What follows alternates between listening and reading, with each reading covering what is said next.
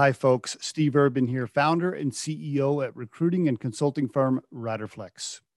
If you think today's tip or guest interview can help someone you know, please share this with them.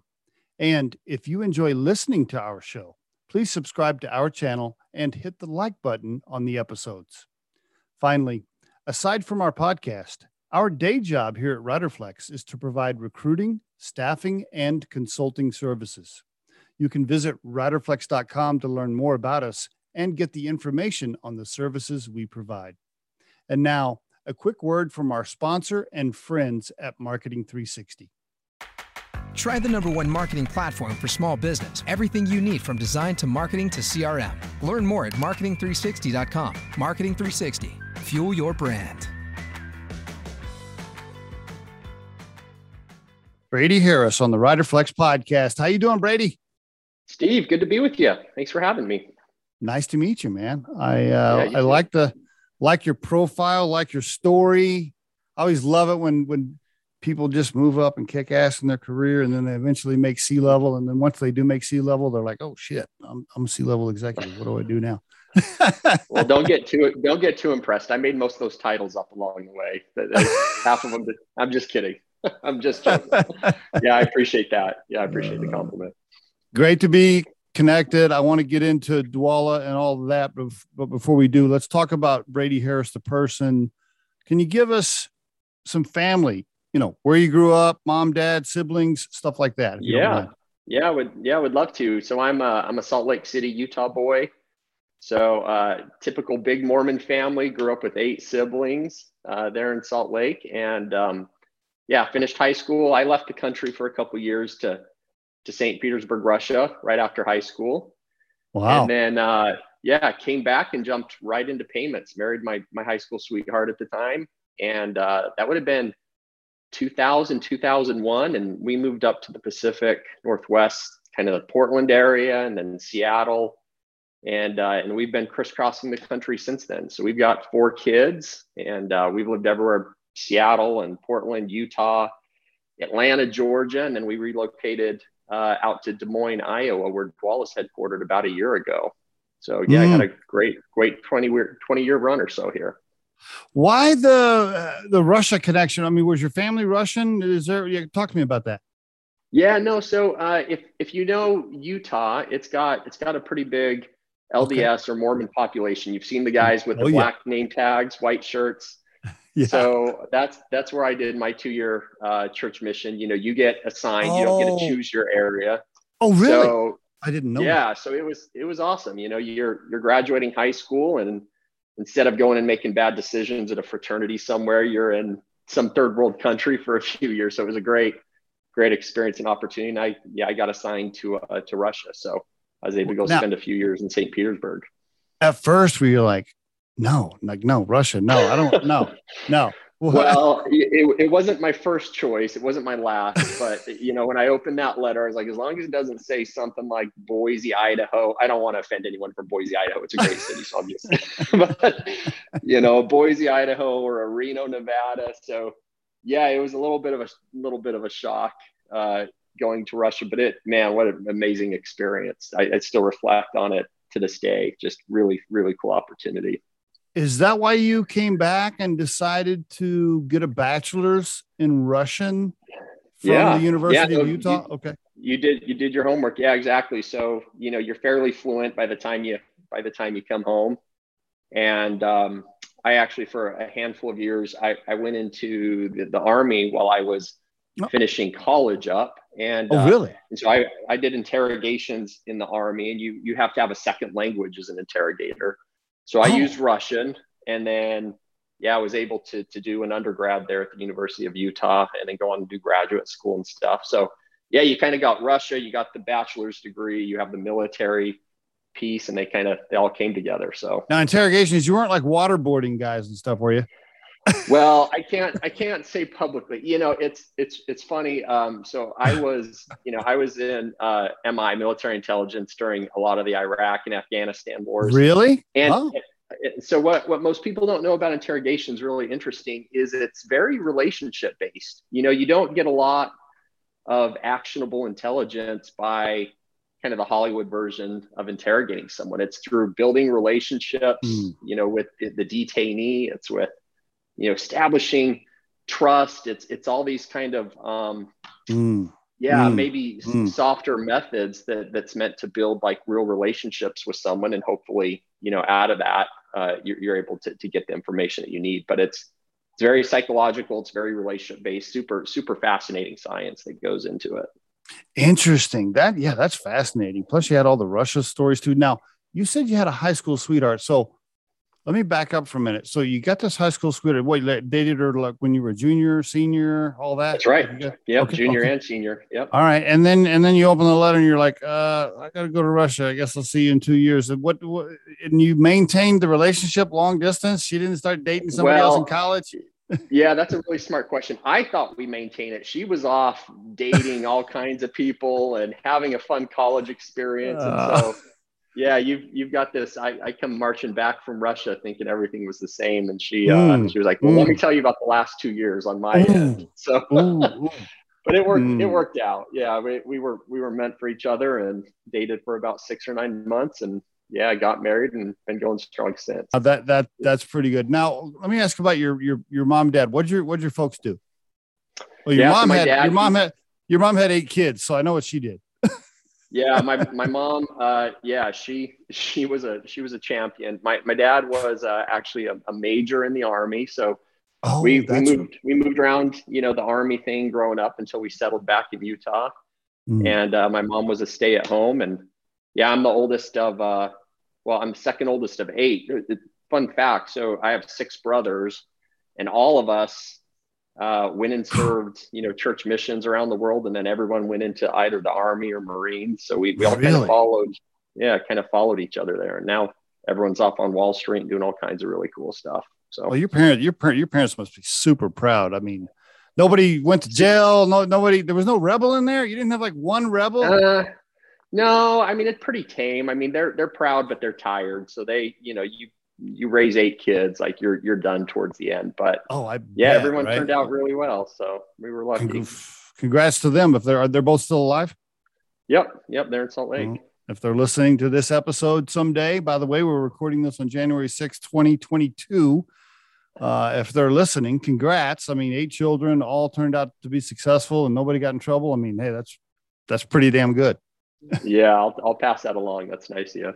Very cool. Okay, so you're doing this. You majored in Russian. You're back here. You talked your girlfriend into, coming back to you, and you're doing these interrogations and stuff. Did you know what you wanted to do for a living? Like, what were you thinking at the time? No, as I'm sure your audience has heard, I mean, rarely is your career and your life a straight line. It makes sense in retrospect. You can look in your rearview mirror and say, okay, I see how these like series of events led, one to another, and it makes sense sequentially. I really didn't. Right after we got married, it's my early 20s. I paused on school for a bit, and my wife, she's super adventurous. She said, let's move up to Portland, Oregon, get into at the time, what we called the payments industry. Why? And just why that? Why did she want to do that?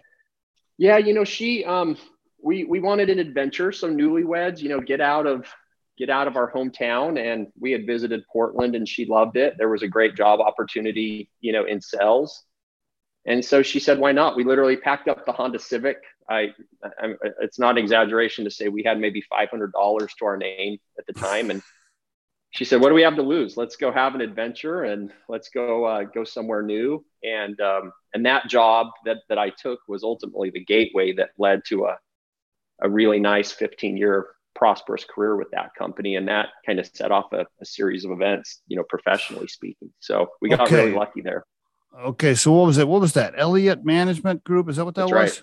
Yeah. Elliott Management Group. So that's what you moved up there. Now I got to tell you, culturally, from Utah to Portland, wow. I mean, holy cow. You went from like conservative to anything goes.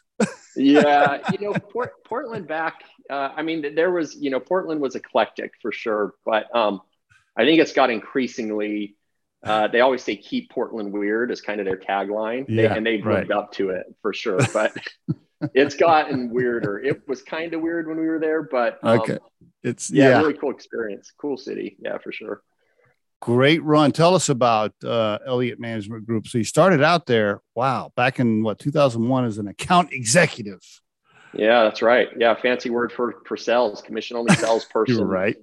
Right. Making 100 cold calls a day and knocking doors on the weekend. And yeah, it was a really gritty role. I was young and motivated, had a new wife and a family that depended on me. But it was incredible, just developed a real appreciation for work ethic and got to learn how to socialize with people. And I always give the advice that if you have an opportunity, regardless of your field, to start in sales, it's a great way to, develop some of those skill sets, those soft skills that you'll carry into whatever you do. Yeah, go ahead. Yeah. So it was, I think at the time I was first maybe 20 employees, smaller company. And we just, we really hit the right industry. The company started growing really quickly. And I think through a series of a decade and a half, I had probably 7 or 8 promotions, and then ultimately ended up as, president and CEO of that company. We were, nationwide at that point. We had 30 plus branch offices and 100 million revenue. So it was just that amazing, like once in a lifetime opportunity, that right business, right time, had a decent work ethic and was able to go along for the ride and just have a really cool experience seeing a company go from pretty much startup to 100 million. So it was great. Yeah. Startup to 100 million, 350 plus employees, several promotions all the way up to CEO. Was it family owned? Was it owned by PE firm? What was the history there?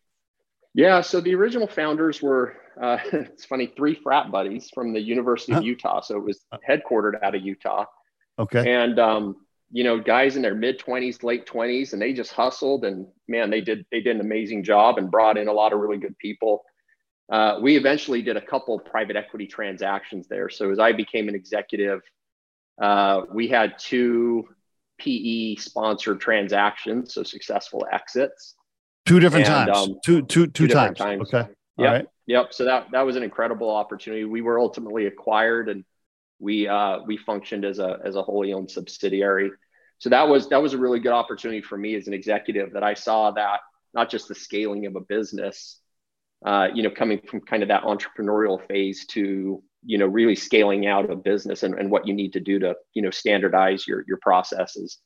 But then going through those private equity transactions, getting acquired, just world-class education for sure. Yeah, you beat me to it. I was just about to say the same thing. I mean, what a wonderful experience. First of all, you start out in startup with a little kind of some friends. I was going to say family owned, but a couple of buddies owned it, which is unique, in and of itself, right? Just that environment. And then to go through 2 different transactions with 2 different PE firms while getting promoted. And oh, by the way, surviving the PEO transactions and not getting, right, kicked out or whatever, which happens so often. And then those and then both of those PE firms, going through both of those and them trusting you and you building those relationships for them to say, okay, this Brady guy. Who's this Brady guy? Yeah, he's pretty good. Let's promote him some more. Yeah. I mean, that is not a small thing. I just want to pause right there for the listeners, because if anybody's listening to this episode and you don't understand how PE works, I mean, so often there are changes, not all the time, but PE comes in, they bring their own people in or whatever. I mean, I don't see a lot of situations like Elliott Management Group that have gone through changes like that ended up bringing somebody like you along that was there from the beginning and keeping them as the CEO. Like I do not see that very often. So congratulations. Yeah. No, I appreciate it. No, you nailed it. In fact, the original founders, I think they made it through the first transaction. Right. they ultimately off-boarded. Yeah. And so, as they off-boarded, I was, next in command and was given the opportunity to, step in to run the business. That's when we went through a subsequent PE transaction. But yeah, to your point, if you can navigate a successful, private equity sponsorship and have a good exit, that's just a credential in terms of your professional pedigree you can lean on for the rest of your life. You learn a lot through that experience, just in terms of how to professionalize a business, how to manage financials, how to work with a group of investors that have a defined playbook. They're looking for certain returns on the investment. Just, yeah, world-class education. Totally agree. Now, when you got promoted to CEO, that was a moment, right? Did you call your wife? You're like, hey, we're going to dinner tonight. I just got promoted. That was a major moment for you, right? It was, yeah. It was that rare. I don't want to say rags to riches, but we reflect on how we started at that business, that $500 in our bank account, Honda Civic, and living in less than favorable conditions, in an apartment there in downtown Portland. And ultimately, when I was able to get that president CEO role, I think it was just gratitude. I felt, if I'm being honest, you feel inadequate. You feel yes. There's a lot of imposter syndrome you've got to fight. Mm-hmm. And so you have to fight those voices in your head and kind of reflect on what you've accomplished. And, you may not be qualified, but hopefully you're capable, of doing the job. But we knew even at the time that was a world-class opportunity, and it forever changed our life. So it has really been the foundation for everything I've done since then. How was the board at that time? Was it strong enough where there were some good mentors and advisors on there, or did you have some other people you were leaning on? Like who? Because I've been a CEO and a president of a couple of $40 million companies myself, not to mention our recruiting firm, Riderflex. And so I know personally that being a CEO can be a lonely, scary place. Who did you lean on early on there? Who was your go-to? I don't know if you want to mention names, but. Yeah, there's been a handful of influential people. In fact, it's funny. I did a LinkedIn post yesterday morning, and I was just, reflecting on, my journey over the last 20 years, and a handful of people that, I think were really influential, both from a mentorship standpoint and just extending opportunities to me. I'd like to think that, the opportunities I was given, again, I was never qualified for them. I didn't have the credentials to take on that next role, but yeah, those people that give you opportunities, they believe in you, they lift you up when you fall down. I mean, they've just, for myself, have been really pivotal, throughout my career. And there were some, both at a board level and also behind the scenes that there was a lot of rough edges. As a first-time executive, I was kicked out, more than one board meeting. I was asked to excuse myself. So, you work through that and you smooth out the rough edges and you figure it out. But definitely along the way.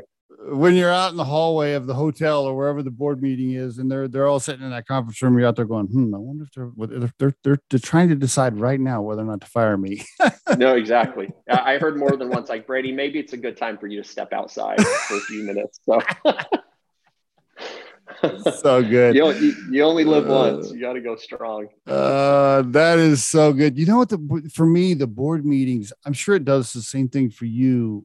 Right. Like, just first of all, getting ready for them takes several days. You get the board book ready, you got all the numbers ready, you're trying to study the numbers, and you're trying to prepare all the questions that certain board members are going to ask. And then you got that one board member who's kind of an asshole, and you're like, okay, let me call Fred. I'm going to call what I used to do, Brady. I knew who was going to be the toughest, right? Usually, like there was always like one or two board members that are always just going to push your buttons a little. So I would send them the board book before everybody else. And then I would set a one-on-one phone call with that person before the board meeting. Smart. Super smart. And I'd be like, hey, you can just go ahead and beat the shit out of me now. And then that way, when we get to the meeting, it's all good. Oh, that's so brilliant. I'm going to borrow that. That really is. Yeah, that's really a smart tactic. One thing I've learned with boards, I know you have a lot of CEOs and budding entrepreneurs that will interact with boards one day, is it really is a relationship that you have to manage as an executive. Yep. And I've learned from the very beginning that, you have a small window of time as a first-time executive where you can establish the rules of engagement with your board. That is so true. That window's open, where it's how involved do you want them to be? And, to what degree do you want to communicate on the inner workings of the business? And so you have to be very thoughtful around, I'm setting up this relationship and those rules of engagement, and I need to do it right, because it's really hard to change that once the mold kind of sets, right? Oh, that is good advice right there, Brady. That's good stuff. Yeah, you're totally right. once they get into a rhythm, trying to change them later. I mean, yeah, absolutely. Yep. It is a big part of the job. If, or if there's a PE firm, especially if you got an aggressive PE firm that has more than 51% of control of the cap table, and they're calling every day saying, "Hey, why did you buy an extra case of toilet paper last week?" or whatever. That's right. Yeah. Yeah. I know you've been in that world. The fact you use that example. I remember one year we were trending off of EBITDA, off of our revenue targets for the year. It was summertime. And one of the board members who represented the PE firm called and said, "Hey, we need to get really draconian with costs, to get this EBITDA target dialed back in." And it wasn't a big miss. Yeah. And so we were asked to do things like go to one-sided printing on business cards, canceling, coffee service, not sending employee plaques monthly, doing it quarterly. I mean, those, make no mistake, P's will do what's necessary to hit those financial targets. It's no game. It's true. That's totally true. Yeah. You've lived it. Oh my gosh. We could do a whole other episode on it. Yeah. Okay. So great career there though. Really, congratulations. You're there almost 17 years, right? I mean, 16 and a half years. What, did you get recruited? Did you get a phone call? Talk to me about how you left there. Go ahead. And then you went to work for Payscape, I think. Yeah, that's right. So Glassdoor does this like highest rated CEOs thing every year. Yeah. And, I want to say it was in 2017. This is not like a humble brag, but it fits into it. So that year, I think I was nominated for third or fourth highest rated CEO. Oh, cool. In the country. So it's a pretty visible accolade. I appreciate it. Nice. It's nice. So it's pretty visible. It really gets your name out there. They do a good job promoting it. And so when that happened, when I received that recognition, it really opened the floodgates, where combined with my private equity background and successful transactions, it opened up a lot of people who said, "Hey, we're looking for a CEO who's not a boardroom CEO. He or she's willing to roll up their sleeves and be in the fight and scale out a business and all the things that, so many companies are looking for." Mm. And then you have that credential of the Glassdoor. And so, at that time, I'm coming up on a decade and a half, and really felt like, not to sound cliche, but, we had to get out of our comfort zone and try something new and go to, a new business. Hmm. And so, this really cool company out of Atlanta, Payscape, it was founder led, still co-CEOs. They were EBITDA positive, growing nicely in the fintech space. And we got to know each other. They said, "Hey, listen, like, we have kind of hit our ceiling in terms of how to grow the business." They were entrepreneurs through and through. Okay. And the business was just kind of at that inflection point that they needed to bring in maybe some, professional leadership. Mm-hmm. So spent a lot of time with them, getting to know each other, a lot of hikes up in the mountains of Utah. And we ultimately said, "Listen, let's do this. I'll relocate my family with 4 kids in tow to Atlanta.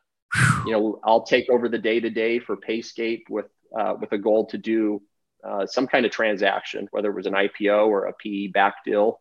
Okay. And that's how that happened. So yeah, we went out to Atlanta. They, gave me a lot of jurisdiction over the business, and I was there about 2.5, 3 years with that company. Equity. Yep. Yeah. Yep. Go ahead. Yeah, no. So you're exactly right. That was, that's kind of the idea that, at that stage of your career, things like salary they're important. Mm-hmm. You need to buy groceries and, pay for your home and go on a vacation once a year. But you increasingly look for, a seat at the proverbial table. So mm-hmm. They were really generous with equity. We knew we were be doing a transaction. They were asking me to be really hands-on with the business. And so, yeah, we went out and we had a successful transaction about 2.5 years after getting there. So that was great. That's a quick turnaround. Congratulations. That's moving pretty fast. I mean, heck, it takes 6 months almost sometimes to get through the due diligence and the transaction piece. So you started that was pretty quick. Nice. Yeah. We had a great team. They had all the pieces in place. It's again, you're just kind of bringing the playbook of what you've learned from scaling a business around the corner, what the mistakes are, and you've been to that show before. So a lot of it was just bringing that experience. Had really good support from those, co-founders. The fintech space is really hot. It was hot then. And so we just kind of captured all those tailwinds, and we're able to take the business to market and found a great private equity to partner with. So good run. Congratulations. My first question is, how come you didn't take some time off? I mean, you went right to work for Dwolla. Why didn't you take 6 months off and just chill?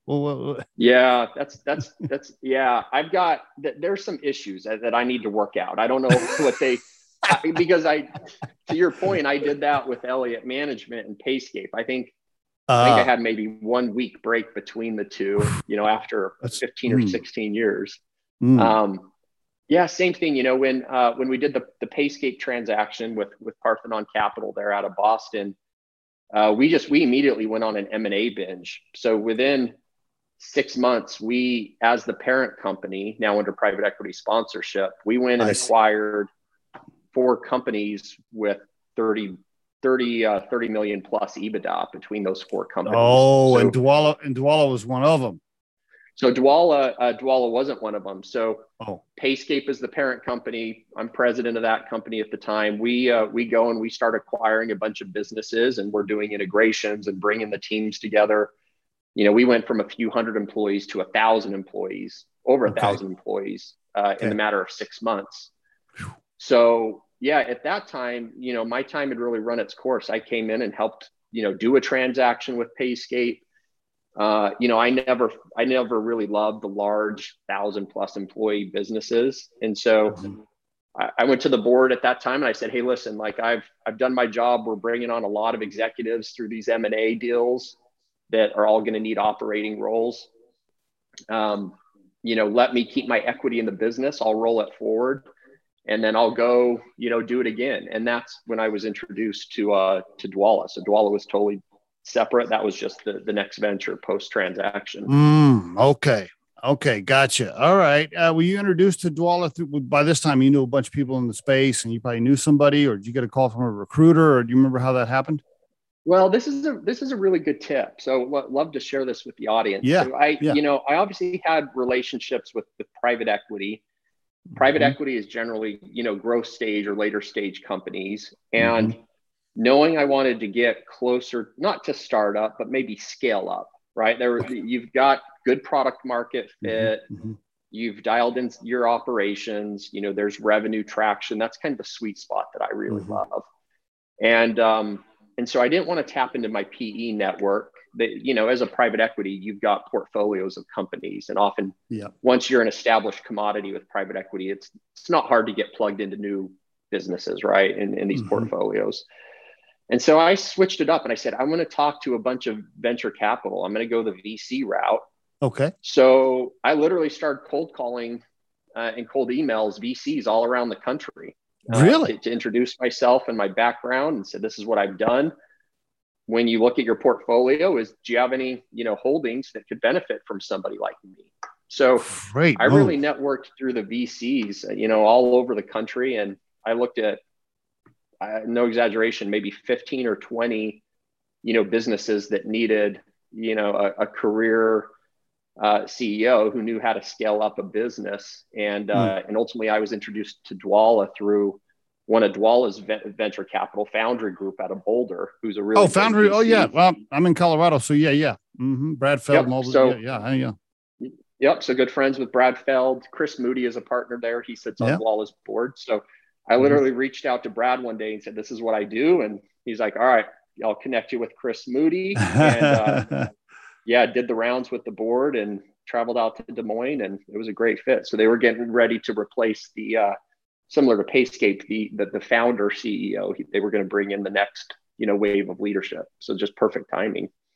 Nice. That is that's so awesome for the listeners to hear. Here's an established executive that's kicked ass his whole career, several successful exits, could have tapped into his current network, could have called PE people, could have just went to work for another PE-based portfolio company, but stretched yourself, challenged yourself, started making phone calls to VCs who you didn't even know. Cold calls, even cold calls. That's pretty good. I love that, Brady. That's pretty good. Yeah. For all these people sitting around, oh, I can't find the career I want. I can't find the job I want. I'm not, nobody's offering me anything. It's like, okay, well, how many phone calls did you make today? Well, I put out one LinkedIn post. So I was like, okay. No, you're so smart, and it's so true. My kids don't like that approach to life sometimes, but I remember my newlywed wife there in Portland, I had that commission only job, and I said, okay, hon, you got to go find a job. Like we can't survive on grocery store samples forever.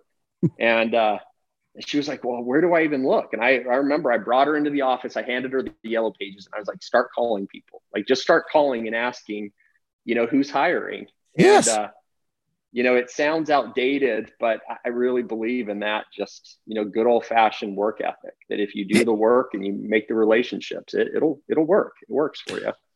Couldn't agree more. And for the listeners, look, even though Brady was a 4.0 student, but you don't have to be you don't have to be the smartest guy in the room. You don't have to have the highest IQ. If you have good people skills and great work ethic, and you have fairly good communication skills, well, you're going to do well if you'll just hustle. It really is just, I can't emphasize it enough. If you'll just get your ass up every day and hustle, it's amazing what can happen. It so really much opportunity. It really is. It's the land of opportunity. I see it every day. There's people of mediocre backgrounds. They didn't go to Ivy League schools. They, come from humble beginnings, but they have grit and work ethic and tenacity, and they're humble, and they build those relationships, and you can be very, very successful. So I totally agree with you. I'll take those people on my team every time. Any day. Yep. Give us the Dwolla overview. Give us the 3-minute pitch for everybody that's wondering what the heck are they even talking about. I have no idea what you're talking about. And by the way, it's Dwolla, DWOLLA.com, Dwolla.com. Give us the overview, Brady. Go for it. Yeah, Dwolla is awesome. So, as I was looking at these various tech companies, primarily in the payment and fintech space, I had known, coming from 20 years in fintech, I had heard the name Dwolla, but I couldn't really articulate what they did in the payment space. And so when I got to know them, what I learned is that they move money. So account to account money movement, primarily ACH, in mostly a B2B or B2C transaction. I just saw this world-class tech stack. And the CEO at the time, who is still on the board, good friend of mine, Ben Milne, he admittedly said, listen, I'm not a go-to-market guy. I've never scaled out revenue and sales teams. He was a product focused, engineer trained type CEO. And I looked at Dwolla and I said, okay, payments is blowing up. Account to account money movement is a really exciting payment rail that has a lot of upside and opportunity. And I saw just this diamond in the rough. So I came on board, I think a week after COVID started. And it was, I use the analogy, I remember doing podcasts at the time, all right, you're stepping into this fairly sizable company. COVID just started. The business, went through a RIF, a reduction in force. A lot of our, performance and platform metrics were dropping overnight because of COVID. What was that like? And I said, it was like, it's like this battlefield commander jumping out with his troops and meeting them on the way down, you're jumping into battle and meeting the people you're going to be fighting with on the way down. So it was interesting, but Dwolla is amazing. So, we power these account to account money movement transactions, and the business has just grown, and it scaled up so quickly. So to give you a couple numbers, when I came on board, I think the business was processing about 12 billion a year in payment volume. So all the clients that use the Dwolla API and platform move about 12 billion worth of money through our platform. Coming into this year, so I've been here about 18 months, we had grown that number to about 20 billion. Nice. We left last year at 35 billion. I see. So okay. In the matter of 12 months, we went from 20 to 35 billion. and we'll probably do closer to 60 billion at the end of this year. Wow. So Dwolla was just positioned really nicely with, the digitization of payments because of COVID and what that was forcing, companies to do. And it was just, not to sound cliche, another great business, right time, right opportunity, and a really motivated team, to kind of capitalize on the work they had done. For layman's terms, I'll ask you a couple of questions from an ignorant perspective. When you payment to payment, so what does that mean? It's a software or it's an app I can use on my phone? Like if me, recruiting firm Riderflex, wants to send money to one of our vendors, I can use Dwolla to do that. Give me some more layman terms example. Yeah, I'm so used to speaking to a payments audience. That's okay. So really think of it as like a Venmo for businesses. So, we will have a business come to us. Maybe they built an app or they've created a software. We've got, I wish I could say names, but we literally have, Fortune 500s all the way to tech startups. And they'll say, I've created a software. And within that software, we want to have some kind of payment capability. So maybe within that software, they want to embed a payment engine where they can bill their customers or they can bill their clients. So what they'll do is they'll take Dwolla's API, they'll build out a payment gateway or a dashboard or whatever, right, UX that can initiate a payment. And then we're the ones that are sending and receiving those funds between the different banks on the back end.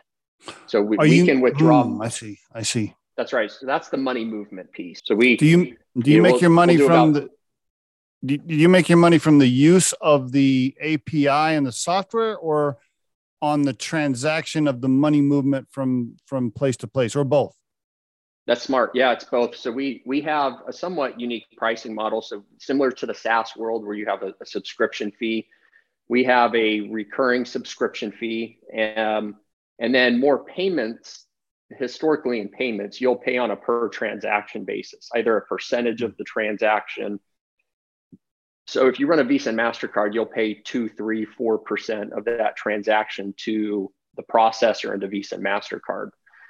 In our space, the great thing about account to account payments, primarily ACH, is you pay pennies for a transaction where you'll pay 2 or 3% using a card. So that's really our competitive advantage. Is we'll charge on a per transaction basis, but it is 90, 85% cheaper than running a similar transaction over a Visa and MasterCard network. So it's really an alternative payment rail to taking a credit card. So right now, some of our clients, they pay us through ACH. Yep. Are they using a platform like yours to do that? Most of the time they'll be using their bank. So, legacy banks, they will, you can initiate an ACH payment directly from your checking or savings or, your commercial line. Okay. So if it's low volume, I'm going to send 1 or 2 transactions a month. A bank is more than sufficient. Our clients are people like Rally or Goat or, really large insurance companies that I wish I could name, that they're sending, if not millions, minimally thousands of transactions a month.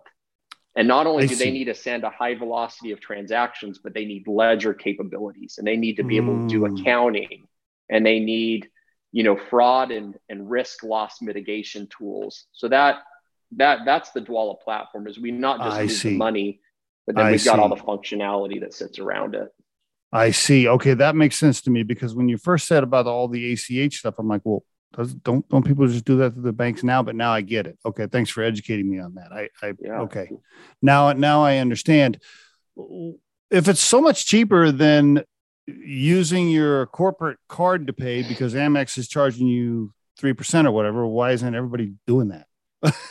Well, there's a big movement underway. So I was actually on, I actually headlined on a panel for Credit Suisse earlier today with 1,000+ institutional investors and corporate clients in attendance.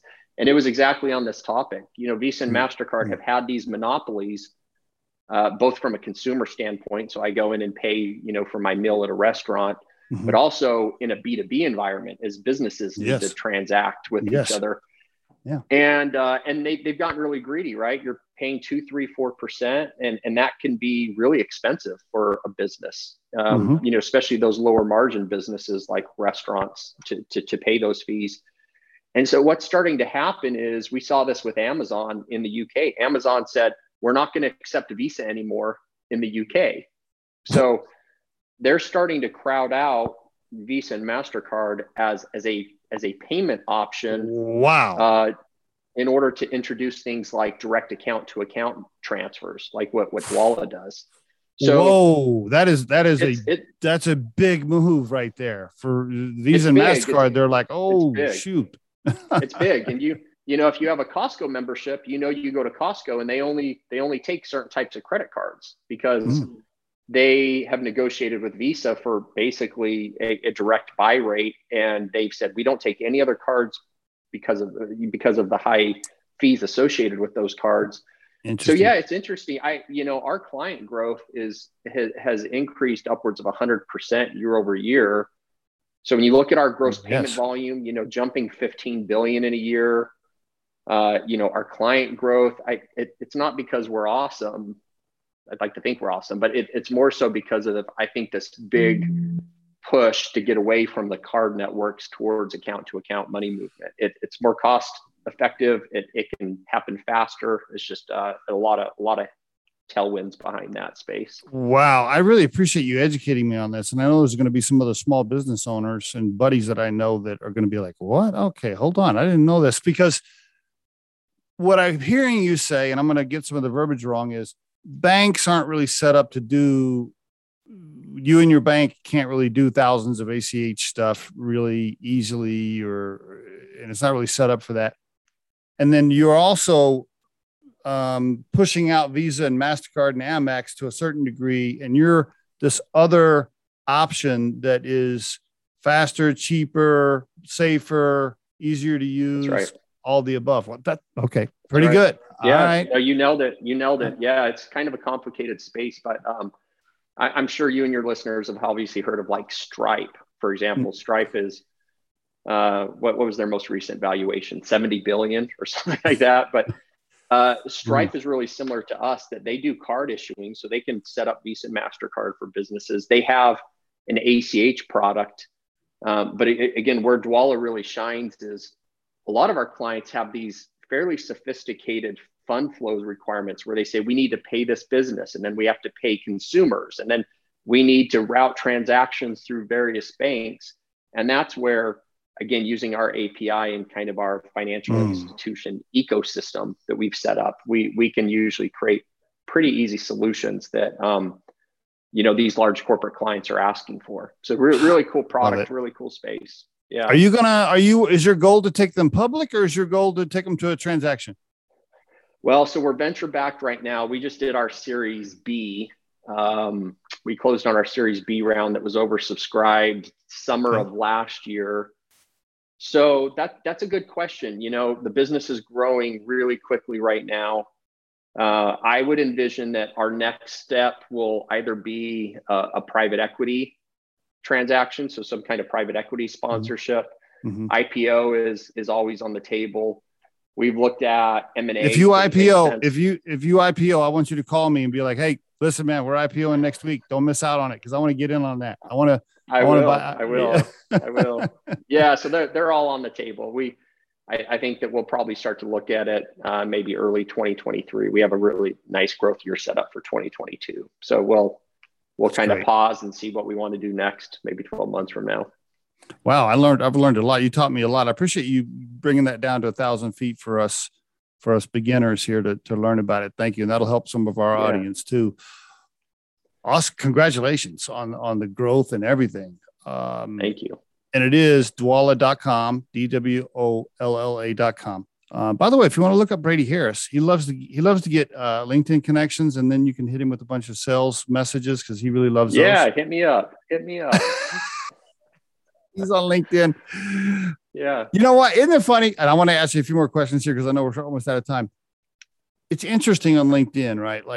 I mean, hey, I sell too, right? Like I own a recruiting firm, so I use LinkedIn for networking and selling, but some of the cheesy sales messages, and people just can't even be creative anymore. You know, you're using these chat bots and all this other stuff. It's like, come on, man. Like, can't you just every once in a while? And I get probably 25 a day of somebody trying to just whatever, you know, sell me something. Yeah. I got one the other day. It was really good. I won't mention the guy's name, but super personal. It wasn't an auto type deal. You could just tell, right? You could just tell. This guy sends me a nice little personal note. He mentions the RiderFlex podcast in the note, and then he calls my cell phone. Now, oh wow, you know, he got my number. I don't know how. Calls my cell phone, leaves me a very nice, very personal voicemail. And I'm thinking to myself, you know, out of all of the bad sales stuff I get every day, it's amazing how limited it is for a really good salesperson to make a connection. They just don't do it very often. Anyway, to my point of that story was I called the guy back. I said, listen, I'm calling you back primarily just to tell you good job. I'm not sure I'm going to buy whatever it is you're selling, but I just wanted to tell you, great job. And by the way, come work for me. No, it's so true. That's my experience as well. You know, you see a lot of kind of spray and pray techniques out there. Yes. And I have a soft spot for sales. I mean, it was my upbringing, and I know how hard that is and how big of a grind. So I definitely try to err on the side of being gracious, you know, with those that are trying to earn a living in sales. But yeah, you're right. You know, I'll occasionally get that message. It's well researched. They reference whether it's podcasts I've been in on, or, you know, articles that I've pushed out, or previous roles that I've been in. You just tell they've done their homework, and it's very thoughtful, and you're definitely giving yourself a chance to get a response. That's right. It takes more work, but you know, I'm with you. I want to ask you a couple of questions here as we wrap up. Almost done. Kind of what I call kind of outside the lines questions. Feel free to pass on any of them if you want to, but a couple of bigger topics that are facing CEOs these days that I know people like you are having to deal with. First one is this whole COVID, vaccinations, masks, rules, making employees do certain things. I don't know if you want to touch on it. I'm curious, what are you currently doing? What's your plan moving forward? Go ahead. Yeah, it's difficult. Yeah, it's, you know, I would say generally speaking, I've tried to take an approach to our business and our policies that have empowered individuals to make decisions for themselves. Okay. You know, I believe that as adults, you know, we can make responsible decisions, and we should empower people to make adult decisions. We're really lucky in this sense. We have a nice headquarters here in Des Moines, but when you look at our employees, we're about 50-50 in-state versus out-of-state. So we've been recruiting a lot of employees all over the country. I think we've hired 30 people in the last 2 months, give or take. So we don't have to grapple as much with, you know, mask policies and vaccination policies. We're able to skate by on some of the federal mandates, you know, that are in the courts right now. But generally speaking, we just ask people, you know, to be adults and to make adult decisions. If we're holding an in-person conference, you know, we'll say, hey, if you're more comfortable in a mask, wear a mask. You know, here's the things that we're going to do to create a safe environment. Generally speaking, I've told the business that I don't want to get caught up in, you know, corporate politics identity, where corporations feel the need to take positions, you know, on all things political. And I say, we're going to stand for principles. We're not going to take positions. And that's served us well. You know, you risk alienating your employees when you start taking these real definitive positions on some of the topics out there. So we've tried to stay focused on the task at hand, and not wade into that space as a business. Great answer, Brady. And we're doing the same here at RiderFlex. Several of, in fact, the majority of the CEOs I have on the podcast are answering that way. There are some that do think they should speak out and take sides on everything. I generally, we have the same rule. You know, my team always says, well, okay, well, here's the next hot button. Aren't we going to speak out on this? And I always say, no, we're not, because Yeah. Riderflex needs all clients, and every hot topic that goes out there, it's usually 50-50 split. And I'm not going to piss off half the potential client base. So no, we're not commenting. Well, that's so smart. And not just your client base, but, as a business, when you step forward and you say, hey, we're taking this position as a business, you're also suggesting implicitly that you're speaking for your employees. Correct. As one homogenous group. And you're not. And right? You're not. So we're really cognizant of that like we don't want to take these positions that risk alienating, our certain employees that may not agree with that. So again, we speak to principles, not positions, and that's served us well, especially over the last, year or two, where corporations have felt compelled to step forward and sometimes take sides. I want to take that one step further and just say to the CEOs that might be listening, don't make the mistake of listening to a few very outspoken, aggressive employees that might be banging on your door at the office saying, we need to take a side on this, and assume that that's how all the people at your company feel, because it probably isn't.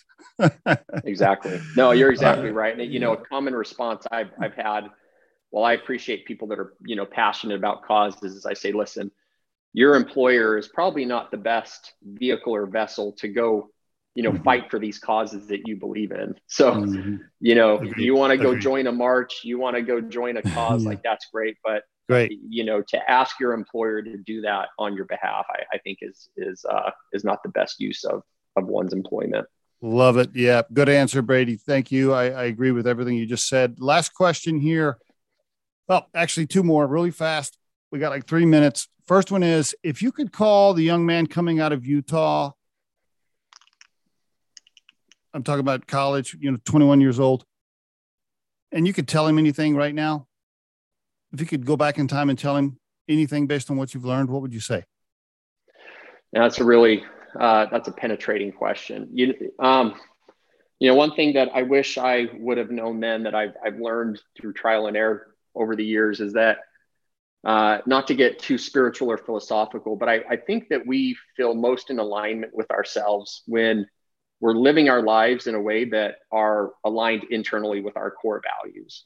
And I always say to my kids, I said, listen, if you imagine yourself at your own funeral one day, and you're looking at people coming to the front and saying certain things about you, what do you want them to say? What would you want to hear, at your own funeral? And I think that's a really helpful exercise to really dig down into what's most important to you.